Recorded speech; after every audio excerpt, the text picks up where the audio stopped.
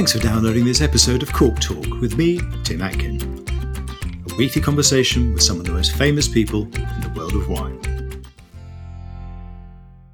This podcast is brought to you in partnership with Noma Cork by Vinventions. Driven by a commitment to innovation, the new plant-based Noma Cork Green Line offers significant improvements in wine closure performance. Thanks to a rigorous oxygen ingress rate, you can decide which cork is best for your wine, whether it's for young and fresh wines or for those with ageing potential. As president of Bordeaux Négociants CVBG, Mathieu Chadronnier is among the most important figures in the wine world. As well as making a pure Merlot with his wife Anne-Laurence at Château Marceau in the Côte de France, he also trades with 66 different countries. Listen to his chat about why great wine is defined by quality, not geography, the changing Bordeaux trade, and why he's happiest walking in the Alps with his camera. Hi Mathieu, how are you? I am very good. How are you? I'm extremely well, thank you. It's lovely to hear your voice. And you're in Bordeaux, I think, aren't you? I am, absolutely. I'm home. And I hope you've had too good a lunch because we're doing this on a Sunday afternoon. No, the good lunch was yesterday. Today was okay. Okay, I'm pleased to hear it. I'm the same. I've been very sober today, very abstemious, but we'll taste some wines later when we do the Instagram live. Lots of stuff to talk to you about. You know, you're one of the leading fine wine merchants in the world. You've got an enormous experience working with those wines, and particularly with Bordeaux, but also with wines from elsewhere. But I want to begin by just asking you a little bit about your background, because I know your parents very well. I think the first time I met you was with your parents. You were born into wine, really. I mean, your dad was a famous Bordeaux négociant. He was head of Vinexpo. He worked for the same company as you do now. It was in slightly different form. Was there ever a possibility you'd do anything else? Did you think, I want to be an astronaut, or I want to be a footballer, or I don't know, well, a singer? You mentioned astronaut, because I would have loved to be an astronaut. And believe it or not, going to the moon would be a dream, but that will remain an unfulfilled one. But no, funny enough, it never really was obvious that I would go into wine. Wine happened to me. However bizarre this may sound, but I was really not pursuing going into wine. We had a family vineyard at Château Marceau, which we may discuss later, since 1994. And once we got that, I did fall in love with vine, and I understood vine and the special bond you can create with land much before I began to understand wine. And yes, my father had this very prominent position in the Bordeaux wine trade, but that never meant to me that I would have or that I would wish to follow in the footsteps. And my first attractions were towards new technologies. We're in the late 90s, early 2000s, just right before the dot-com bubble burst. And that's where I wanted to go. And the inflection point is that the first job I found was in a company selling wine over the internet. And the fact that it was selling wine was kind of my key to enter the internet world. No escape. Once I got there, really wine caught up with me. And when I chose to leave that company, then it was extremely clear to me that wine is what I wanted to do. Yeah. But I mean, you must have been brought up. I mean, I've had lots of good bottles at your parents' table. You were brought up kind of drinking and tasting and talking about good wine, weren't you?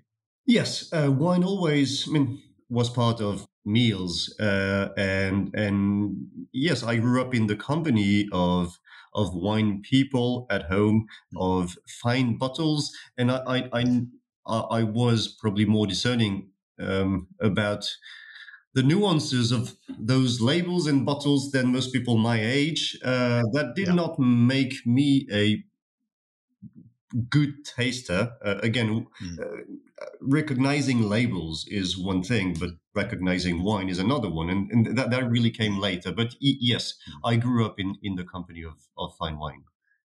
I mean, you know, you studied international business school in Bordeaux and Rotterdam. You obviously bilingual, probably trilingual, are you? I'm sure you speak Dutch as well, but probably Chinese. But did you ever think about doing a winemaking degree once you kind of fall in love with Marceau a bit, you said? Or did you always think, okay, I'm going to do business, it's going to be the business side? No, a winemaking degree never was part of the equation, because again, I initially wanted to work in technology, so winemaking degree had nothing to do there, and then later I was attracted by the business side of wine. Yeah. And in the end, I did something actually much better than studying winemaking. I married a winemaker. And a very beautiful and charming one as well, Absolutely. which was a smart move in all sorts of ways. I mean, some people listening to this podcast won't know the way that Bordeaux works, how it functions as a business, really. Can you just briefly explain the respective roles of the chateau, the courtier, and the négociant? Because there's also a crossover between them at some points, isn't there? Well, the chateau is probably the easiest. They make wine. And very good wines. And so the role of the chateau, and we're talking about the fine wine business here. The role of the chateau is to make the best wine possible and to actively promote it. The courtier is there to facilitate the functioning of business between chateaux and négociants. And the role of the négociant is really to be to buy the wine from the chateau and to distribute it in every possible geographies, but with a very fine-tuned and curated approach to distribution. It's not about selling wine everywhere. It's really about being the bridge between distributors in different parts of the world and the chateaus. And some chateaux sell direct, don't they? Not many, but a few of the top ones. Not really. I mean, Latour? Only in France. But no, it's funny. There's always this debate about Latour. Latour doesn't sell direct. They chose to not sell en primeur. And the fact that they chose to not sell en primeur has been widely understood as they're choosing to sell direct, but they're not. But they stopped selling en primeur. Yes. Yeah.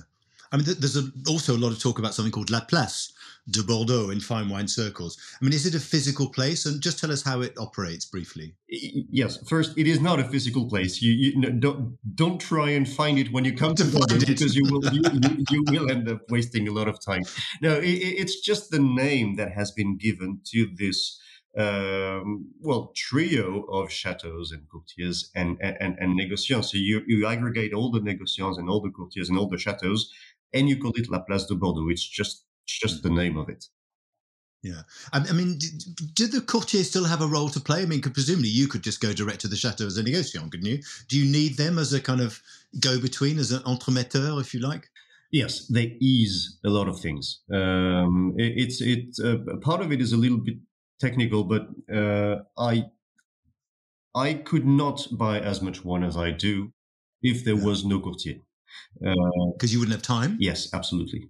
But it's also about relationships. So the courtiers speak to the chateaus much more often than I do, because all of my time is not dedicated to being with the chateaus. There's, of course, a variety of other things.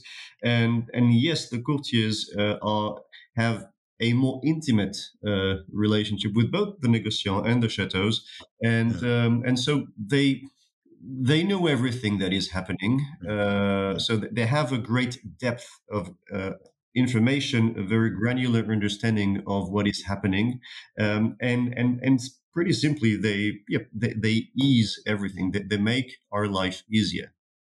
And would they say to you, for example, "Hey, Mathieu, Grand Prix Lacoste have made an amazing wine this year. You've got to get a bigger allocation as you can as possible." And if you trust them, would you follow their advice? These conversations happen all the time between courtiers and négociants, between négociants and their customers. And when those conversations happen, it's just an extra incentive to go to Grand Prix Lacoste and check the wine myself. For example, and start the conversation. So yes, and in that way, it is a contribution to the reputation of wines and vintages. Yeah, interesting. Yeah, I do want to ask you what makes a good négociant. I mean, you obviously are a very good négociant, and what makes a good one, and you're not a bad one, but what makes a bad one? Because you must look at people sometimes and think, "Oh, I really wouldn't do that." Well, It's a more difficult question than it would seem, but it's a very and that's not surprising coming from you, but it's a very interesting question. I would say that there's probably four elements that would make a good négociant. Obviously, there's the distribution network um, and inventory. Well, that's actually two. But to be a good négociant, you need to have ramifications in every market. Um, and that is even more true today than it was 10 or 15 years ago. If you want to understand the market, you have to be active in every geography. Um, and well, the investment in inventory is of course very central. You need to have at any point in time what your clients are looking for readily available, and that is a very substantial investment. So maybe you would put it as, to be a good négociant, you need to have the resources to finance a large inventory. But yes, so distribution network and inventory. I think a team, the quality of the team is central. The fine wine business is sometimes very much about small companies where there's one or two, but usually one very visible face.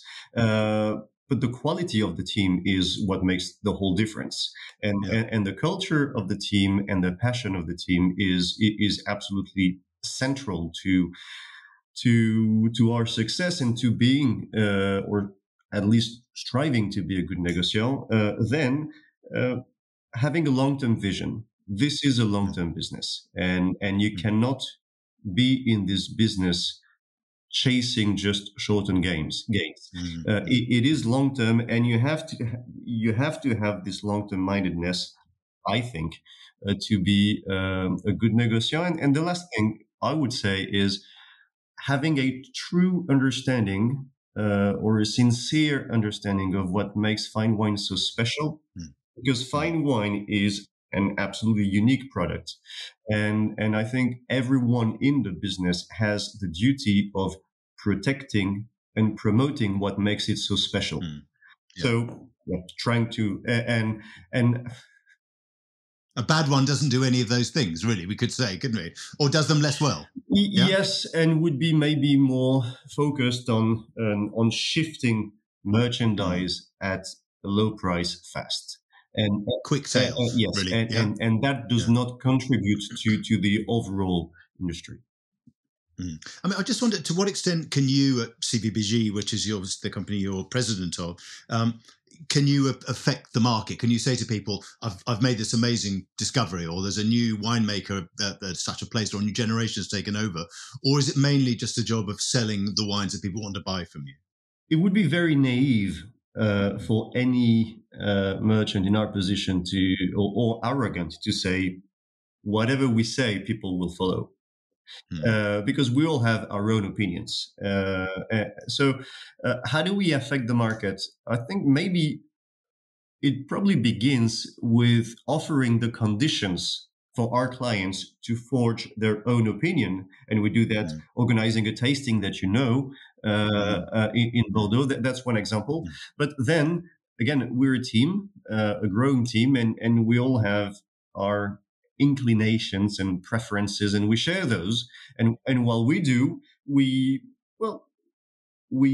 contribute to shifting the attention of our clients in certain directions.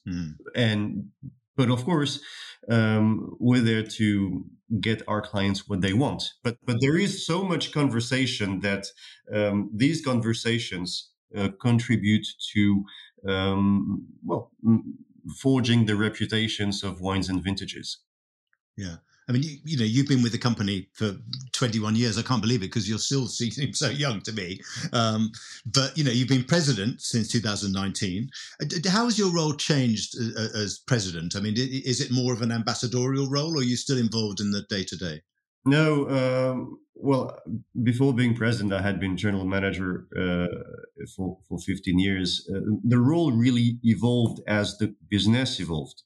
As you know, 20 odd years ago, this business was a business, a kind of the best one-stop shop in Bordeaux for anyone looking for wines of Bordeaux, fine wine, branded wines, petit chateaux, etc. And as the market evolved over the past 20 years, it was clear to us that we needed to rethink how we operate, because the needs for fine wines are not the same as the needs when you have your own chateaus, which Dourtes has, or with other branches of the business like Cressman. So we started segmenting the teams uh, up until the point when we chose to split one business into three different businesses.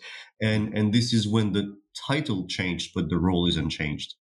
Okay, yeah. I mean, how much of what you do is centered on primeur? I mean, for people listening who don't know what en primeur is, it's a chance to taste the new vintage when the wine is very young. As futures, they're still obviously in barrel.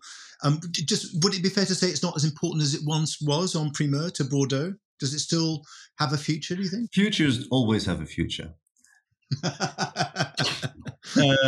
En primeur remains very central to business in Bordeaux. It is correct to say that it is not as dominant as it once was, and I think it's a good thing because it means that our business is more balanced than it used to be. And there's two reasons to that. Some markets are still not so much into buying en primeur, but they have been growing market which we have nurtured with available wines, meaning that the share of our business that is not en primeur has increased. And the other one, but knowing you, I'm sure you'll have questions about this. We've developed our business in regions other than Bordeaux, and those regions do not sell en primeur. So what en primeur amounts to within our business has diminished, but it is still extremely important and central. And everything should be challenged and questioned. But I have been hearing that en primeur was dead ever since I started in this business.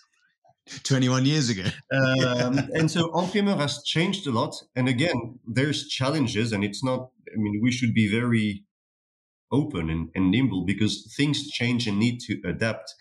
But I think that en primeur is still a very good system. But you also sell mature wine in bottle, don't you? I mean, en primeur, basically, a consumer is buying, or somebody is buying the wine before it's bottled. They're saying, okay, I'm going to I'll receive this in 2 or 3 years' time, and they may not drink it for another 10 or 20 years sometimes. But you also sell mature wine, don't you? Absolutely. Yeah. Yeah. So that's a big bit of your business. To answer the question that is implicit, en primeur is a third of our business. Okay, fine. Okay, good. I suppose that's what I wanted to ask. Thank you. You got there before I did, really. I mean, there's been a fair bit of kind of Bordeaux bashing, as some people call it, over the last 10 to 15 years, particularly with some of the hype that surrounds these vintages of the century, where, you get 3 vintages of the century in a space of 10 years. Is Bordeaux aware of that, of the charge that it relies on hype and marketing and what we call in English sometimes economy with the truth, so not completely telling the truth? Is that something that Bordeaux talks about, do you think? Yes, I mean, Bordeaux bashing has been very, very much talked about in Bordeaux and taken extremely seriously, and it challenged everyone. I'd like to say first that I think that it has faded in the review mirror now because Bordeaux has changed a lot. On vintage of a century, I have to say that I took this extremely seriously when I heard the criticism. I took it extremely seriously 10 or 15 years ago when all I was doing was Bordeaux. And now that we deal with regions other than Bordeaux, I have come to realize that I have not yet met a winemaker who was super enthusiastic about the last vintage. Who wasn't? Who was not. Exactly. When you make wine, there's so much energy and soul pouring in the new vintage that, of course, that you want people to love it.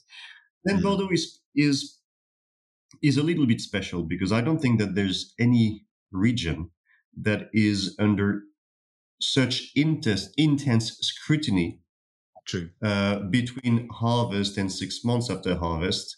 And we're in a world where we all want to go fast. We all want to rank. will want to rate. Mm. And the hardest thing to do for a winemaker is to say, this year is really good, but it is not as good as last year. And they'd probably get sacked if they did say that. So yeah, so I agree that the system pushes the hype, but in the same way, I don't recall hearing any winemaker saying this is the vintage of a century. I think it's just a collective, exaggerated articulation of the hype. I mean, one of my favourite Bordeaux quotes was when Jean-Guillaume Prats was at Costes-Tournelle, and I said to him, which of the two, because 9 and 10 were both very good vintages, very different vintages, 2009, 2010, and both were considered, maybe not vintage of the century, but certainly very good vintages. And I said to him, which do you prefer? And he said, they are both for sale. I thought that's fine. Jean-Guillaume-esque.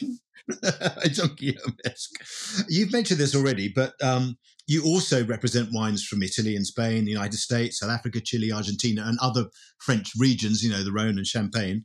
How do you find the producers? Do they approach you, or do you approach them? Initially, well, there's been both. In most instances, they approached us. There's been a few instances when we approached them. But, well, as for everything in life, it takes two to dance. So it's always encounters. But it's fair to say that there's been many more instances of producers approaching us than the other way around. I mean, I just wondered, do you think the definition of what constitutes a fine wine is changing and it's becoming less French focused? I mean, would that be a fair thing to say? Well, it is you who's saying that the definition of fine wine is France focused, and well, I think traditionally, if you look back 30 years ago, I mean, the idea that maybe fine wine maybe came from Italy, talking about English wine merchants in particular, maybe a bit of Italy, maybe Spain if it was Vega Sicilia or something, but I don't think anybody seriously thought that fine wine came from the New World. Maybe Napa, from the sort of mid 60s onwards or 70s onwards, but Argentina and Chile and South Africa, would anybody have said those were fine wines? I don't think so. Well, you're the expert. I do. You're the one who can tell. Yeah, but to answer your question, no, definitely the definition of fine wine, at least now, is absolutely cross-regional, and fine wine is a category that is not defined by geography. It's defined by quality. It's defined by identity. It is defined by story. There is no great wine that doesn't have history. And history may be long, it may be short, but there is no great wine without a true history to it. And that today is definitely found in a growing number of places. Yeah, I think that's very true. I wonder what you think about climate change, and I'm sure you're as worried about it as the rest of us are, but do you think that's changing the perception of, or the notion rather, of vintage variation in classic wine regions? In other words, that really bad vintages have gone, pretty much. Yeah. Are wines more consistent today, and is there a downside to that too? Well, first, I don't think there'll ever be a downside to more quality. And yes, the wines are more consistent. The very weak vintages are pretty much something of the past, and sort of 84 or something like that, right? Yes, yeah. And one of the reasons to this is, of course, that the weather is maybe more benevolent to the vines. It's not the only reason. I think the main reason is how much. Classic wine regions, the one I know best is Bordeaux. It's how much we have progressed in terms of vine growing, in terms of winemaking, also in terms of understanding what it takes to make a better wine and what it means to have a better wine. And I think all these ingredients come into the greater consistency that we have now in Bordeaux. I think the style of Bordeaux has changed over the last 10 years, and it is part of the progression. But yes, we have more very good vintages. be they of the century or not. The decade. We do have more very good vintages, and quality continues to progress over time. But we still have the nuances and variations and stylistic changes from one vintage to the other. 18 is different to 19, which is different to 20, to refer to a very famous and very recent trilogy. And 22 is going to be very different yet again. So more very good vintages, but still different from one another. I suppose the downside I was thinking about was maybe more so in lesser terroir, where a grape variety like Merlot, which is obviously quite early ripening, might not be ideally suited to these warmer, particularly very warm vintages like 2022. Would that be a downside, do you think? And maybe should Bordeaux be looking at other varieties? Well, it's funny you ask me this question because our estate is 100% Merlot. Yeah, but it's in a very good terroir, you see, that's the point. No, two things about Merlot. Well, it is still the most widely planted grape in Bordeaux. But yes, climate change will narrow, I think, the areas where Merlot can flourish. Because Merlot is a very delicate and sensitive grape variety, and it needs to be in the right places. And maybe the Merlot will be more concentrated, especially on clay and limestone areas. Mm-hmm. But interestingly, 2022, which is the textbook vintage of the climate change that should prove that Merlot is not suited anymore, is a vintage when everyone is amazed by the quality of the Merlots on both the right and the left bank. Yeah. So to me, climate change in terms of production is more about rethinking how we approach viticulture rather than radical changes to the grape varieties we use. But planting Touriga Nacional or Grenache or something. So blends have always changed, and we should be open to experiments. But today, the identity of Bordeaux revolves around essentially 3 grape varieties for reds. The mix between the 3 will evolve, and it should. But I think there's still a bright future for each of the 3, as long as in the right place ourselves. Yes. Yeah. I want to ask you about wine as a so-called investment vehicle. I mean, I'm always seeing things online saying, hey, invest in wine, that if you'd bought Roumier Bonnemar, you'd have made more money than if you'd bought a Rolex watch or something like that. I mean, it annoys me. I don't know what you think about it. Do you regard it as part of your job to tell people how to make money out of wine? No. Good. Well, first, our business is B2B. We do not sell to private clients. Our clients do that. And one should be naive about wine. Everything in life should offer relative value. And when it is a product which, with such a long lifetime as a bottle of fine wine, that value can only be found if it appreciates over time. So, in a way, speculation has always been part of the wine business, but I've always felt that speculation took good care of itself, and that our business was not to encourage it. Again, it's not being naive or blindfolded. It is part of it, but it's on the side, and it is not our role to tell people what they should buy for investment. It's our role to try and recommend what is interesting in terms of, rising stars and what's trending, but not so much what's speculating. And even as a wine consumer, as you would imagine, I do buy quite a bit of wine, and I've never purchased a single case for investment. And neither have I. It happened to me occasionally, very occasionally, to sell one case, not because it had fetched a high price, but sometimes you go down to your cellar, there's a bit too much and not enough space. And this may not be something I want to drink anymore. And having this ability to manage your cellar by, it's okay to buy too much because I can change my mind until I open the bottle of wine, I think it is very good. but wine as an investment is well, to me is very remote from the very notion of fine wine. Yeah, good. I'm applauding you. You can't see me. Well, you can, but you can. There we go. Everyone hear me applauding. I agree. You've mentioned your own chateau that's been in the family, Chateau Marceau. Did you say 1994 you bought it? Yes, my parents bought this. Your parents bought it, yeah, and it's in the Côte de France. It was once described by Robert Parker, the famous American wine critic, noted as the Petrus of the Côte de France. Can you just tell us a bit more about it? Well, you've told it's 100% Merlot. Why is it special? Because it is a really special wine. Well, thank you. First, it is a property that my parents purchased in '94, and in terms of my personal relationship with Marceau, well, of course, as a student, I spent summers working in the vines, which is good because you learn how to lean in front of the vine.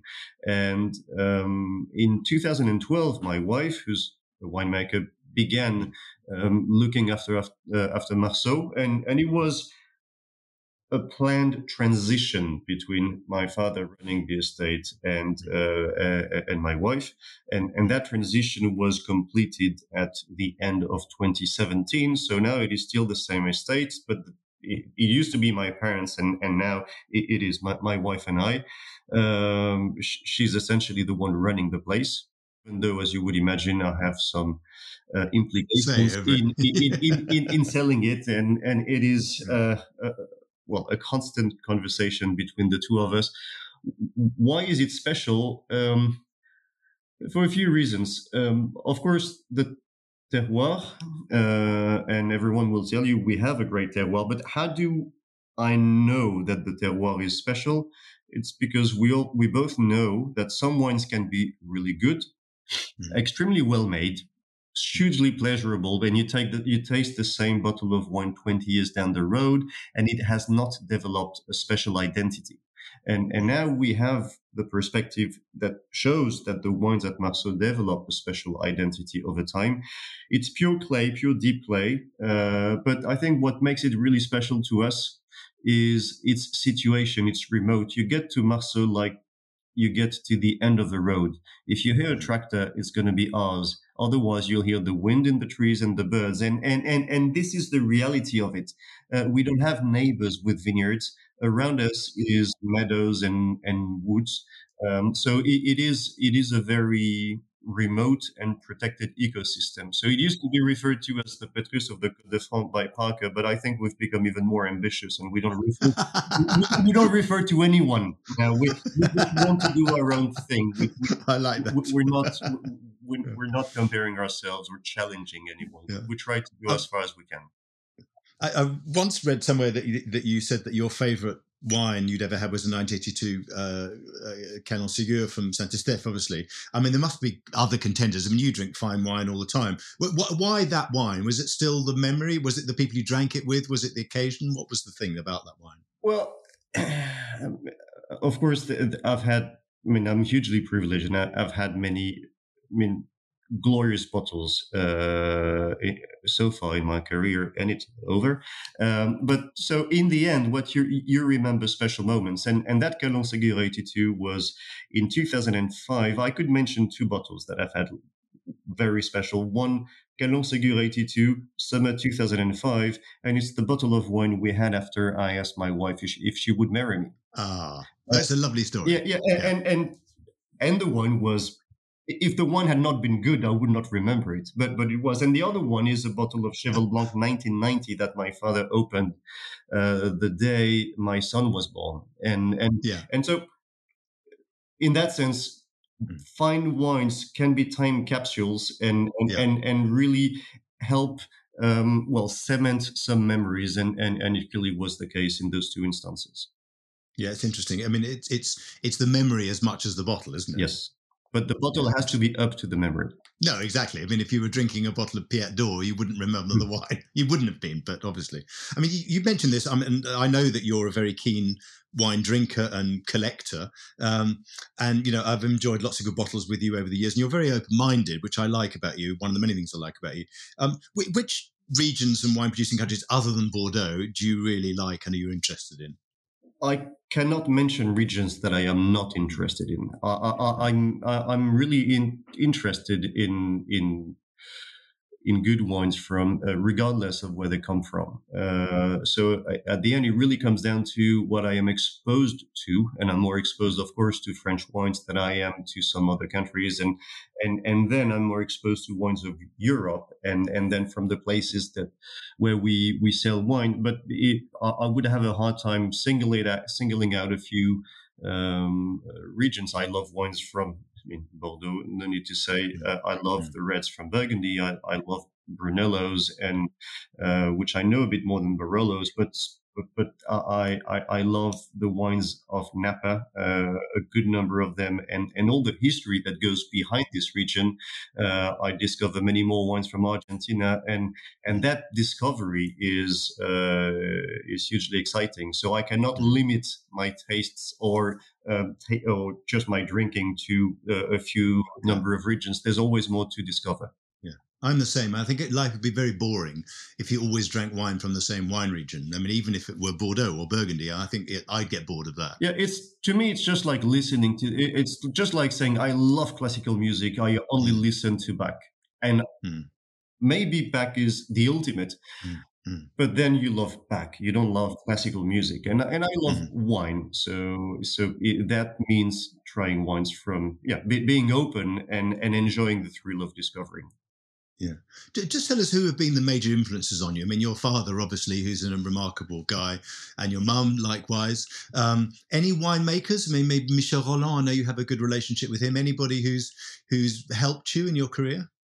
Yeah, it's really hard to say. I think you remember more the people who have an influence on you when you're younger, because those influences can be more defining. And I remember someone who had my job at CVPG 25 years ago, whom I worked with on an internship. And I can say his name is Christophe Boulsals. My fascination for this profession owes a lot to him and for seeing him doing the job. And I could mention also Jean-Hubert Delon from Léoville Lascaz, who, when I started, contributed greatly to developing my understanding of the taste of great wines. And as you progress through your career, I don't think I can say that person has had a huge influence, but I am influenced by everyone I meet. You always meet people who are better than you in different things. Something. Yeah. Yes, constantly. And every time that happens, and it does happen very often, that has a strong influence on me. My team has a strong influence on me. And sometimes you're influenced by people whom you've never met, but they're great leaders or great businessmen. And I can clearly think of, even people like Yvon Chouinard from Patagonia. I read his book 15 years ago, and that had an influence on how I understand what a business is meant to achieve. Final question, because I know, looking at your Instagram feed, that you're a very good photographer and you like being in the mountains. Is that the main way you get away from wine, to go walking in the mountains and take some pictures? Well, if I have the choice, that will be my first choice. I just have an absolute fascination for the mountains. And which mountains did you go to? The Alps. I know the Pyrenees and I love the Pyrenees, but I love the Alps. And I mean, they're the most accessible, but in the Alps, there's the history of mountain climbing as well. There's this notion that this is the main place where it started because it's the central mountain range in Europe. So, mountain is really special. I see a mountain and I'm happy. I like that. That's fantastic. Mathieu, thank you very much. It's been fantastic to hear your vision of the world of fine wine, and keep doing what you're doing, because it's just so wonderful talking to you and listening to your amazing passion for wine. And I hope to see you soon. Yeah, thank you, Tim. See you very soon indeed. What an articulate, thoughtful and intelligent human being. The fine wine trade needs more people like Mathieu. Next week on Cork Talk, my guest is Charles Back from Fairview and Spice Route in South Africa. Join me then. Thanks for listening to Cork Talk. If you want to read more reports, articles and tasting notes by me, go to my website, timatkin.com. You can also follow me on Twitter @TimAtkin and on Instagram @TimAtkinMW. See you next week.